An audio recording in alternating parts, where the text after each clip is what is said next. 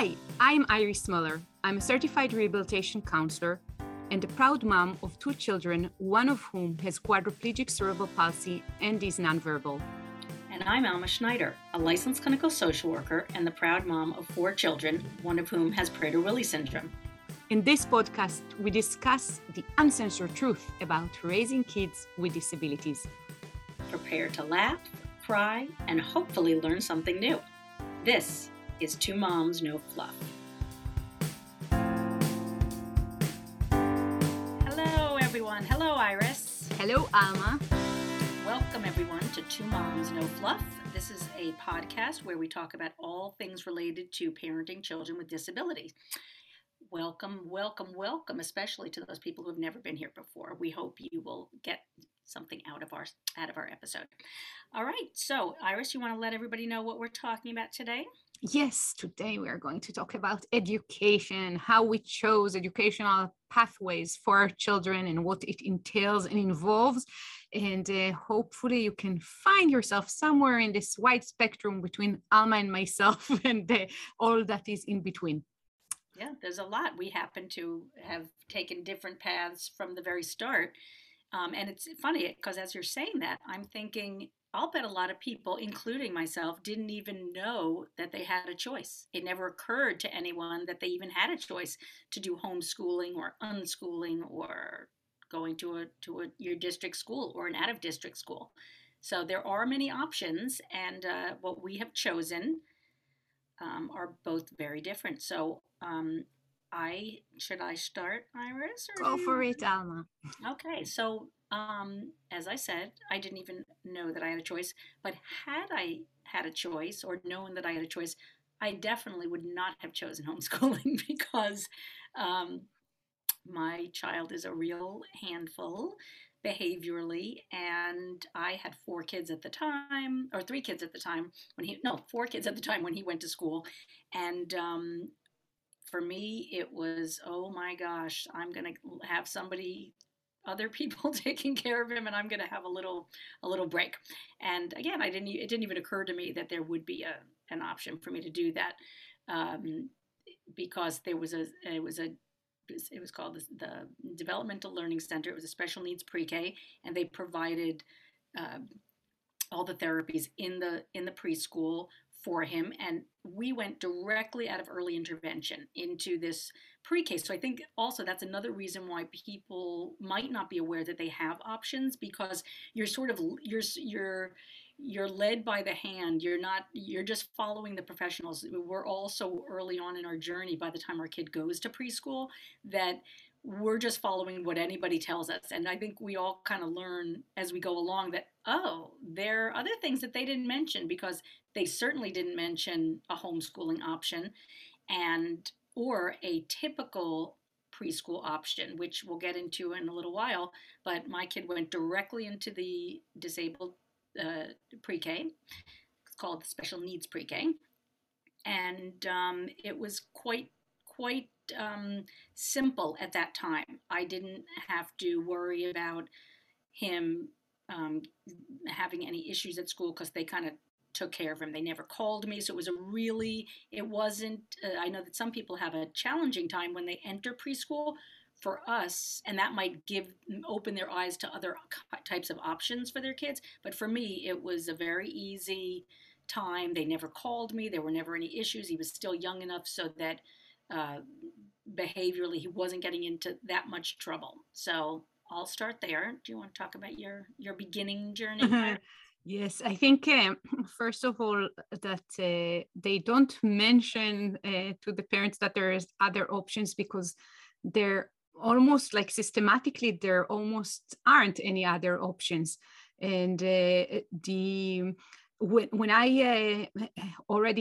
had my child, I already knew that I was going to homeschool and maybe even do like radical unschooling. I had my opinions, my philosophy about, education and knowledge. And when my child turned out to be a child with a disability and not a typical child, it complicated everything, because especially all the early intervention programs are kind of geared to be delivered in a school setting. and they do all of that in group settings, whether it's like a nursery or pre-K and whatever. And to get all of those services outside of the system is something almost outrageous that people haven't heard of.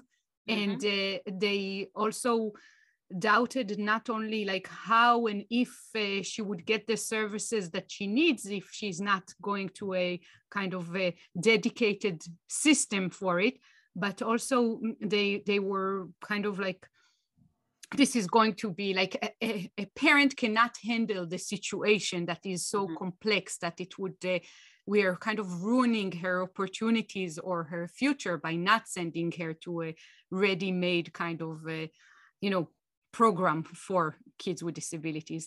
So I think obviously it's not an easy pathway, and I do know of other families that do homeschooling with kids with disabilities. I don't know of other unschooling families with children with such complex disability. I am not sure if there are families out there. I really do want to connect with you guys, so just let us know in the comments. But it was kind of like really carving a pathway kind of step by step for a family and for my child, maybe based on the ideology or the ideas that I had in mind and not wanting to give them up just because she has a disability. Yeah, and that brings up the point that we've discussed in other episodes about how we don't just show up as parents doing things for our kids. We have a whole life of experience and understanding about different philosophies, as you mentioned, when we are making these types of decisions, or simply not the ability to think out of the box, or to even think out of the box, because if we've always been kind of a rule follower, or if we showed up, I'm remembering, as I mentioned in another episode, when I was in middle school, you only saw really seriously impaired kids in school who were in the basement, and you had nothing to do with them. That might be another reason why you might feel terrified to send your kid to a typical school, because they were going to be segregated that way. So we all come to the table with a bunch of different ideas about what school or homeschooling is going to be like. For me, I had only heard about homeschooling from people who were very religious and made a point of not sending their children to school because they didn't want, evolution or other ideas to enter into their kids' curriculum. So that was my only understanding of homeschooling at the time when he was a baby. So just a reminder that, we bring a lot of our own, I don't know if we should call it baggage, but our own experiences when we are thinking about our kids' education. Yeah, and I think for us, for me especially, it felt the idea of school as a place where you acquire knowledge was always kind of like foreign, because you can't force someone to gain knowledge. It always needs to come from an internal point of interest that knowledge is acquired. And you can't draw a square on the floor and say, here is where knowledge acquisition happens.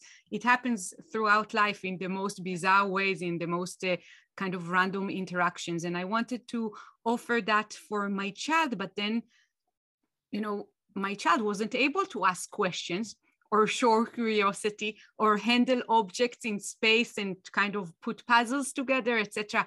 And then it became really complicated. And I was kind of challenging myself with the question, how do we teach a child that cannot touch, manipulate, walk, try, ask, read, turn pages, look at things in the typical way that I formerly thought education can happen with. And we had to reinvent a wheel for her in a wheelchair, and it was an interesting journey. And I think that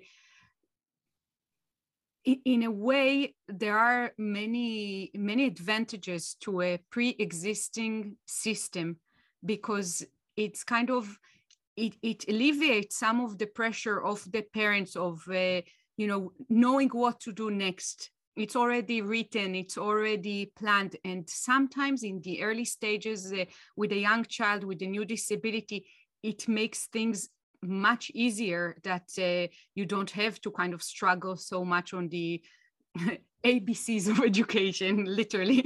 Yeah. It's just for us, because it was so important to me. This is like, this was a way to express my philosophy about the world through my kids, that I insisted that I'm not going to give up regardless of the disability.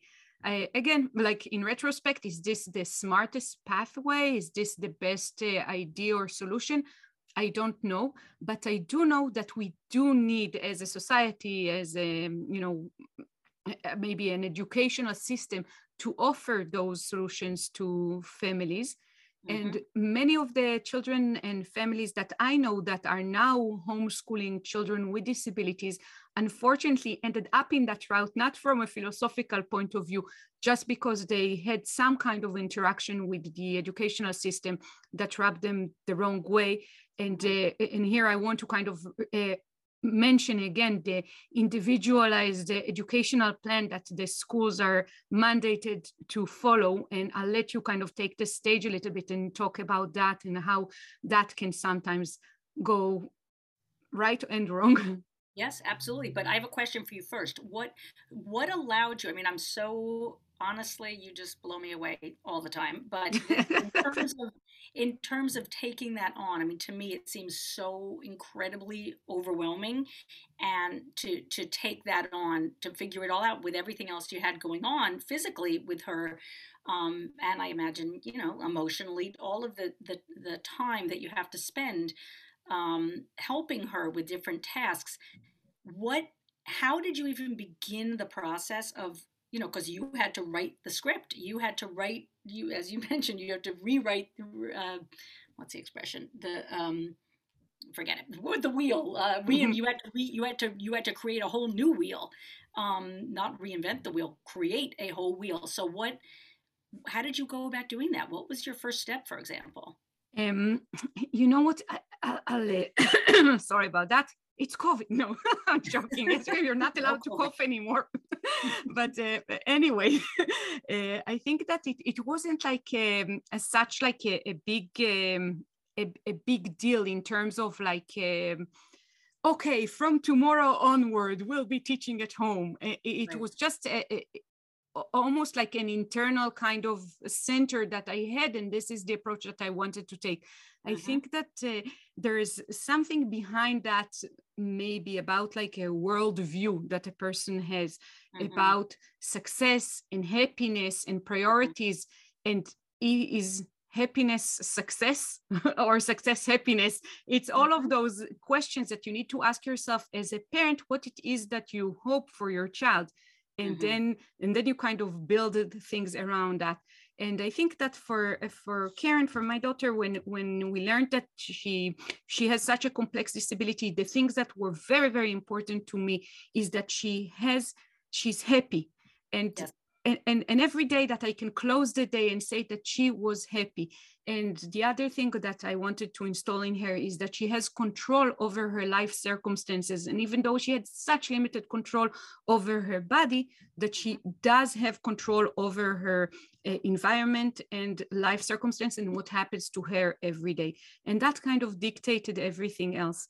And I think that maybe for some parents, the idea or the thought or the worry about school is that when you have like a 3-year-old that requires so much time and attention, like again, in our situation with the feeding, it's also your situation here, with the feeding, and it's every little bite is a serious choking hazard, and you have to do so many tiny manipulation with so much love and attention that the parent is absolutely fearful of just transitioning them to the hands of a stranger that don't love and care for them that much. And that kind of like puts them off from a traditional education system.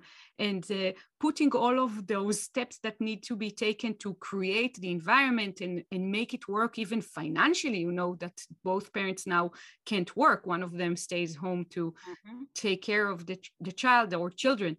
I just want to say that the important thing is that maybe to know that there are options, and sometimes, as you said, the system almost hides them from parents of children with special needs and disabilities. Yeah. And also you're talking about, the child being happy, but if the parent is so stressed, and I know that just getting a child who is using a wheelchair, what it takes for you to get out of the house. I've seen it myself. It's a whole production. So I would imagine that there's a lot less stress in that department. So it's not all, more challenges doing it from home. There's a lot of relief that comes from not having to rush out of the house every day and take all those steps to make, to get everybody ready to get out. And that, like how I feel on a snow day, like even Yeah. though I don't necessarily love that everybody's home, it's I don't have to rush, and nobody has to necessarily get dressed the way that they would if they were leaving. So I would Yes and no. Like in a way, yes, it's not, I'm sure a family of four, like 8 o'clock comes, everybody needs to catch their ride, have their lunch ready, etc. That might be like extremely hectic and totally alleviated by homeschooling or unschooling. However, homeschooling is not, I want to reiterate, not what everybody experienced now during the pandemic, that the kids were locked at home. We had tons of activities outside of the house. It was rare that we didn't leave the house on a certain day to do something outside and with other children. It's only when the pandemic hit that also our kind of center of activity closed suddenly. But regardless, it's kind of like it's not in the same fashion. Like the kids do wake up whenever they want to wake up. If you decide on a certain day that you don't want to go to like judo for homeschooling families, nothing would happen. You do want it. It's not a tragedy. You don't have to bring a doctor's note.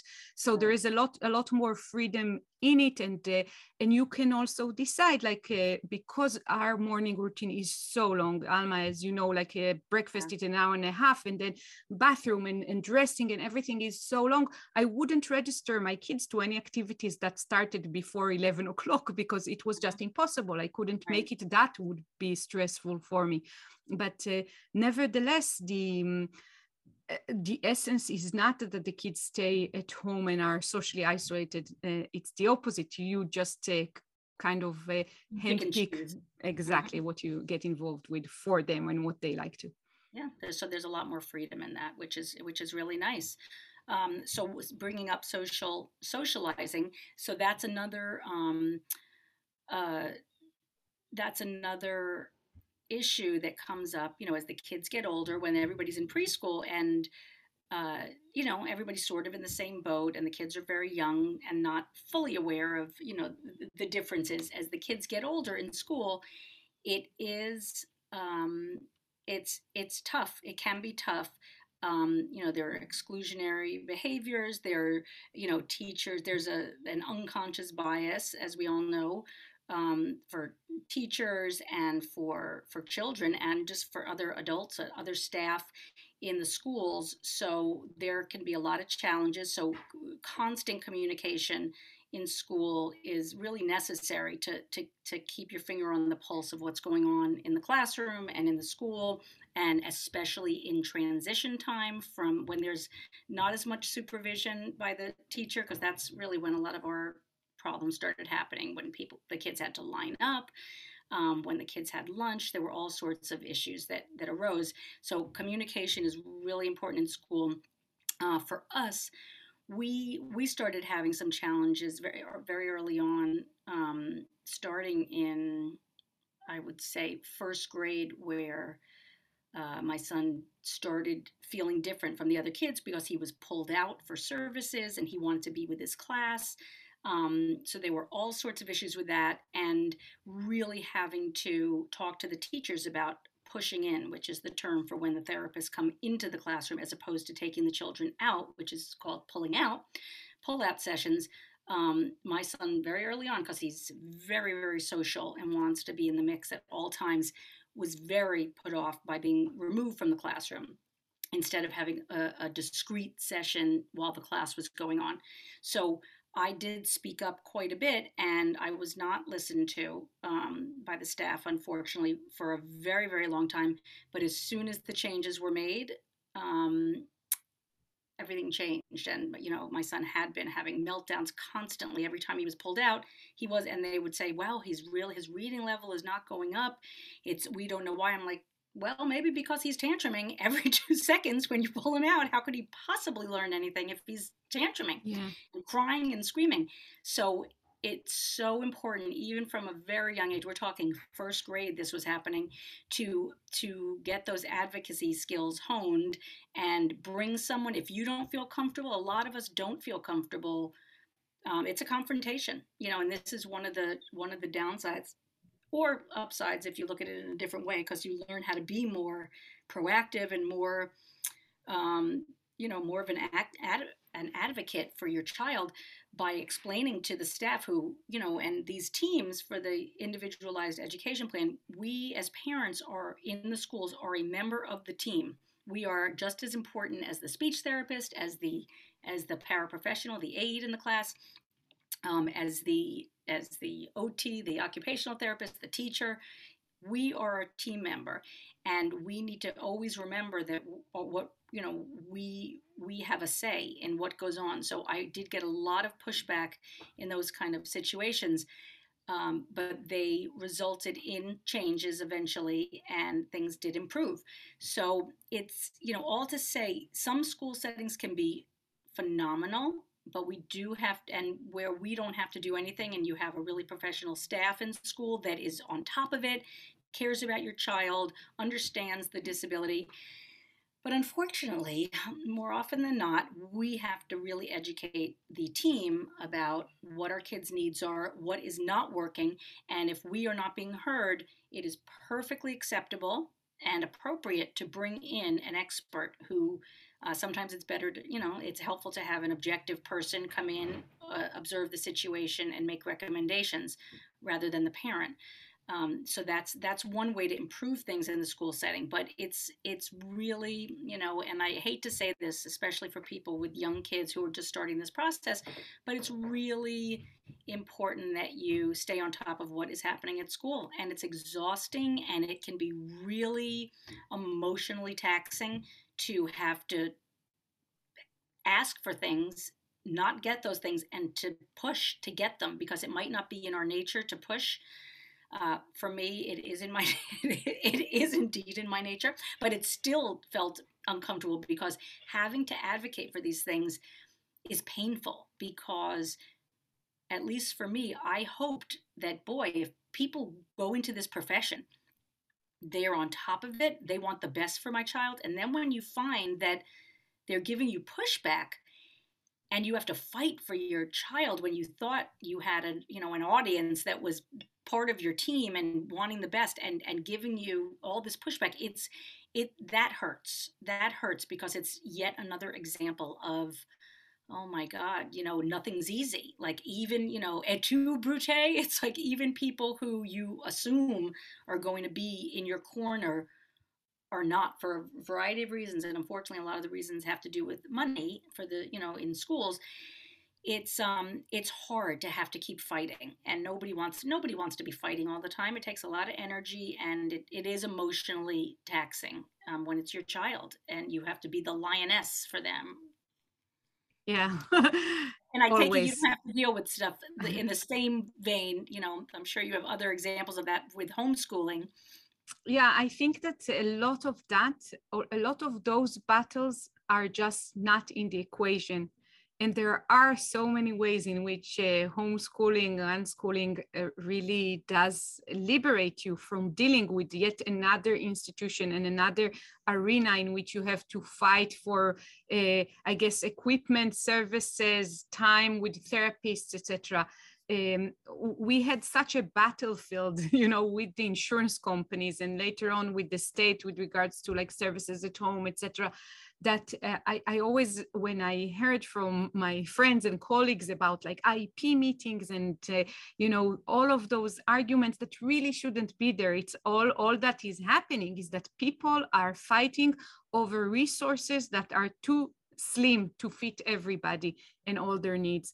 But every time that I would hear about those, I'm just like, oh my gosh, at least this, I don't have to deal with that. And that's one way in which the stress level in my life is decreased due to homeschooling. But at the end of the day, I think I'm remembering now the picture, that you sent to me of the lines and lines of gifts to all of the, professionals in your son's school. And that every year, at the end of the year, there's so many people to be grateful for in very different levels. And it's just, it's also kind of the maybe a take of that school experience, that there are so many people involved and so many people that nevertheless, at the end of the school year, you are grateful to. Yes, absolutely. Absolutely. There's some great staff and some not so great staff. And, like any other situation, it's, you just have to work on it to make it as good as it can be. There's a lot of potential, but it requires our intense involvement, and that's not so easy for people who work outside the home, people who work in the home and have a challenging situation. It takes a lot of time and a lot of it can be very stressful, but it can pay off in the end. I like to be positive about it and think that the staff really do want to do the best for your child. Their intentions are good, but we are the experts on our kids, and we really have to educate them every step of the way about what our child's needs are, what works at home. And we would hope that in the school setting that they can be the professionals and they can carry out and they'll implement the suggestions that we make, and they won't get defensive or categorically say, no, this is not going to work for your child, and respect our input so that we can provide the best experience for our kids as possible. That's the goal. I will continue on to say that once my son, we had a lot of, challenges socially in leading up to middle school. But once middle school hit, the shit really hit the fan. And I'm going to say shit. I'm not going to sugarcoat it. It was a freaking nightmare. And we never intended on, part of my intention, my philosophy, just as yours was with the homeschooling or unschooling philosophy. My philosophy was expose my son to as many neurotypical kids as possible, so he could model their behavior, so that the other kids can see children with disabilities, so that when they grow up, they can, hopefully employ people with disabilities, remembering my son, or they could, befriend people who have disabilities. But I always said that I would not be a martyr for inclusion, because we spent 9 years in the public school system. And a lot of times I did feel like a martyr for inclusion. It was really tough.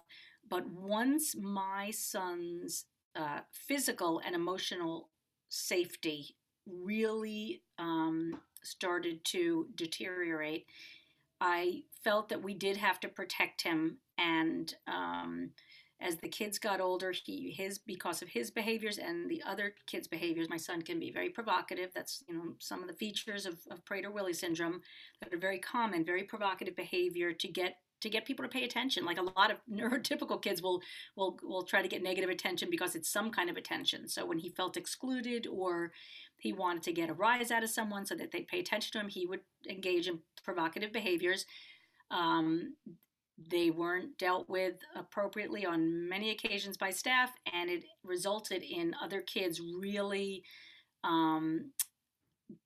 taking steps, going home, talking to their parents about it. And parents, we will talk about this more in a future episode, but the police were called on Lincoln because a parent felt that the staff didn't deal with the situations properly. Police were called, child welfare was called because the police were called. And at that point, as you might imagine, I felt that my son was not safe in the public school system. We were explicitly told that they could not keep our son safe once he went to high school, that they would not have the staff to deal with these types of situations. So we did choose to send him out of district, which I think the district was thrilled to to get us out of district. But that unfortunately became our journey, where it ended up in an out of district placement that, I have very mixed feelings about, because my son has very mixed feelings about. And as Iris, you've mentioned, in previous episodes, we really want to focus on how our children fare and what they want, how they feel, where they get their joy. And it was really hard for me because my son did not want to go out of district. He wanted to desperately to stay in district. And that was when I had to step in and I had to make the choice for him with my husband, because he was not safe anymore. And we couldn't keep other kids from doing certain things. We were not in school, so we couldn't keep our son from saying certain things. So it was, once you get to a point where you have to step in and make that decision, and it's not ideal. Our school, where he is it's not a perfect fit, and my son is desperate to go back to, a mainstream class in a school in our district, but we can't. We could, but the scale showed us that sometimes you have to make a very hard decision for to keep. The number one thing we have to do for our kids is keep them safe, and it was no longer safe for us. And that decision should never have to have been made by us. This is we're going to bring it back to society now, that and the culture, school culture, just societal culture, where the way people are not educating kids about other children, with disabilities, and how these things need to be dealt with in schools. And this is, it is painful that our son he's not able to be in a public school, not because of his behaviors, but because of what's available in his school setting. So Yeah. that needs to change. Yeah, that needs to change. And I think that the attitudes of parents of typical neurotypical children also need to change, because some kids do walk around with a sign that like maybe gives them a bit of a leeway in terms of their behavior. And when other parents of typical children can't forgive and forget about mishaps that happen because of lack of really ability, there is nothing there. That's a part of his disability. That's when society kind of shuts the door in our face as parents and as a community, the community of people with disabilities. And this is where this hits so close to home, without ever sending my daughter to a school. It's just like society is still in so many ways not ready for our children, and there's the flag is kind of waving. Yes, we will do whatever the individual with the disability chooses and will accommodate and include. But the reality is, as you experienced firsthand, it is not so. Is not so. When it stops being easy and stops being self-explanatory on how do we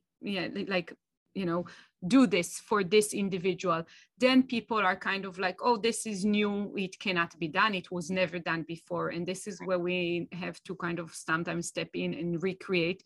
And sometimes you just like, you're pushed to the wall and you don't have the possibility, when someone calls the police and the child welfare upon you, then you're kind of like, okay, my hands are up now. This is beyond what I can deal with as a normative, law-abiding parent. And it's just so sad for me. Every time we talk about this story, I'm just so disappointed by society, by the community, because you live in a very good place, Alma, and you place that like really like shines themselves in like being so inclusive, and yet the reality is not so. Yeah. Well, painful. And I think it's important. Thank you for saying that. I think it's also important, and I always want to reiterate this, that, if our kids who do have, behavioral issues, because I think you're right. I think that it's all, unicorns and rainbows and flowers until there's a behavioral issue. And then inclusion becomes, Oh, too hard. So inclusion means dealing with children with behavioral issues as well as kids who might have a learning disability or, you know, something that's not as uh, challenging to deal with in the classroom.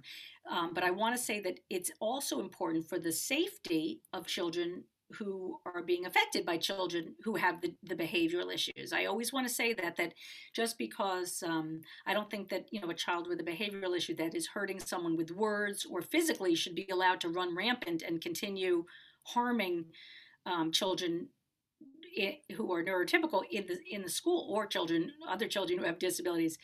But it is the responsibility of the school staff to figure out a way to have the kids not only coexist safely, but to be able to interact in a way that is going to be beneficial for everyone.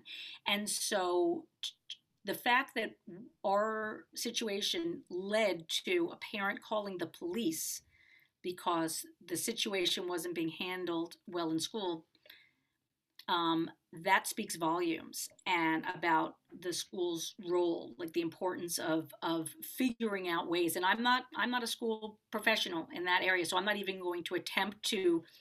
I can certainly give suggestions, but I'm not. It's not my role. It shouldn't be our role as parents to have to instruct a school that accepts children who are different, who claims, as you mentioned, to be inclusive, but not take care of the children and keep them all safe when they're children with behaviors that could potentially be harmful, again, emotionally or physically. That is not. This is during school hours. This is not at home. This is at school, and it's if you say you're going to do it and take care of our kids and educate them, then you better do it and keep everybody safe. Yeah. So the responsibility really lies in the staff of school, but that doesn't mean that we can't give our input. And I think it's vital that we give our input as parents too, because we have the most experience. You may have 30 years experience dealing with kids with disabilities as a professional, but you've never lived with our child. So everybody needs to listen to everyone else and keep everybody safe. So that's really important. I just want Yeah, to and definitely make that also point. just with regards to what you mentioned earlier, it just even in rehabilitation counseling, the statistic is where these are professionals that were kind of like are meant to deal with people with disabilities, but still a research on the amount of time that rehabilitation counselor they spend the vast majority of their time with the people with the least severe disabilities and the least amount of time with the people with the most severe disabilities. We are just biased kind of to go the easier route and to focus our attention on problems that are easier maybe to Yes. resolve in a way. And this is where I think the system kind of in many ways neglects the kids and the adults later on with disabilities that needs the most attention, because if the bias is there, that's where really inclusion counts. What have we done with the most severe case? And if Mm-hmm. the option wasn't there, like throw a child out of the school district, let Mm-hmm. someone else handle it, what would they have done? Yep. And that's my question. And I'm sure between you and I, we can run at least 100 different solutions to the problem. Mm-hmm. The problem is when it's not solutions that they're asking for. They just want to eliminate the problem in a way. Yes. And Yes. it's very sad, but many parents are dealing with a facade of that kind of, in one way or another, where they feel that their kids with disabilities are being discriminated by the professionals that were placed Mm-hmm. there to help them out. And Yes. that's sad and frustrating. Yeah. Yeah. It's very, very challenging to navigate any kind of a system for our kids, but school, I think, is extra tough because we're trying to socialize our kids as well as educate them. So we have the educational piece that we're constantly having to modify to make our kids as successful as possible, and for us to be on top of that, but also the social interactions. And it's funny, you're reminding me that this conversation is reminding me that from day one with all of our IEP meetings, we would always say, or I would say, I couldn't care less about his academics. I just want to make, I don't care at all. I want him to be able to get along with other kids, conflict, as little conflict as possible, and for him to be able to make friends. And that was number one for me, because as we keep repeating in this podcast, if there is stress, our kids aren't going to be able to learn. And if they feel excluded or sad or angry or frustrated, they are not going to be able to take in any information to be able to learn. So to have the relaxed atmosphere where they feel safe and taken care of, that's the most important piece. And unfortunately, that's the piece that is, in my experience at least, and a lot of other parents I've spoken with, that's the piece that is dealt with the least in school, really fostering these relationships with kids. And a lot of it unfortunately has to do with the fact that staff are overworked, underpaid, have way too many kids to deal with, and they don't have the time to focus on that. But it's really the most, if we are going to be an inclusive society, the time and effort and money needs to go into making sure that all children feel accepted and safe, and that will allow them to be ready to learn, open to learn.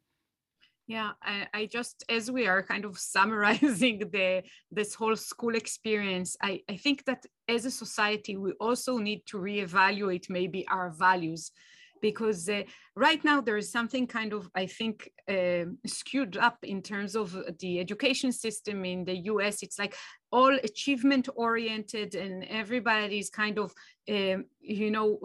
on that line from high school to college, and there isn't really an emphasis on the in between. Maybe creativity, other occupations that don't require academic skills at such and such level, but are extremely essential for our existence as a nation. And I think that at the end of the day, if you can imagine a new method of rating schools by an annual survey, not a test, people, an annual survey of the kids' well-being and level of happiness, emotional and physical well-being, what a change would that bring? If the emphasis was how well our children are doing, then I'm sure inclusiveness in education would get a much higher level of priority, because kids, by virtue of being with a child that has some sort of a physical, emotional, or cognitive disability, they re-appreciate what they have.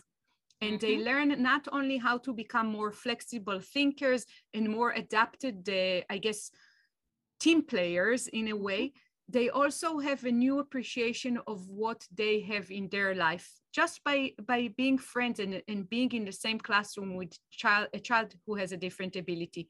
And I think we're missing out on so much in our society just by really focusing so much on academic success. There is a very little correlation between academic success and happiness and life success sometimes. And we have to maybe in a way advocate for our kids with disabilities, but by that we're also advocating for a better society. That's right. And having kids not only appreciate what they have if they do not have that disability, but learning the special attributes that a child with a disability has that they might never have known had they not been sitting side by side with them in a classroom or in some kind of a it doesn't have to be a structured setting, but any kind of setting. But a lot of kids with autism and other disabilities are brilliant, absolutely brilliant, and have skills that neurotypical children do not have. Even if someone is a high support need, a child with high support needs, they might be incredibly adept at being creative in different ways with drawing or just anything, singing, having conversations about things that are interesting. There are so many where it's not just a person with a disability. They are people. They have all sorts of all different aspects of them, just like we all do. And it's important for people growing up, young minds, to be able to see that, oh, like I have a lot in common with that kid. I never would have thought that I did. These aren't even conscious thoughts, but for example, my son loves The Voice. He loves cooking shows. He can connect with other kids on those things, even though he might not be able to do the math that they do, or, write an essay in the same way that they can. It's so important for kids to see the value in all aspects of our kids, and they're not going to see that unless they're in community with them. So it behooves, as you mentioned, it behooves schools to focus on this, because it will make for a happier, more inclusive society. And we all need to be working toward that. And it's a lot of work. I'm not going to sugarcoat it. It's a lot of work to be involved in all these things, but we do all sorts of other things for our kids. Let's do this one as well. Okay, Alma, thank you so much for sharing. I think that's that was deep. What can I say? But that was our bit on education, and I think that obviously there's a lot to talk about education, and it would come up in other episodes. But we're really, really happy if people do comment and share their experiences and what they find is the best route for their kids, and what were the things that happened with their child's education that we can all learn and grow from that. Alma, do you have anything you want to summarize with for today? Just keep an open mind, and if you see a child who is no longer in your school that might have had a disability, reach out to them and try to create community with them outside of school. And I have many other things to say, but we'll save them for future episodes. A lot to talk about with education, and we will have more episodes having speakers come talk about IEPs and the best way to write IEPs and all sorts of other things related to honing skills to make your child as successful as possible in the education arena. Thank you so much, Alma. See you next time. Bye. Bye-bye. Bye. For more information, please go to www.twomomsnofluff.com. Thank you. If you like this podcast, please subscribe and give it a 5-star rating so more people can hear it. Thank you.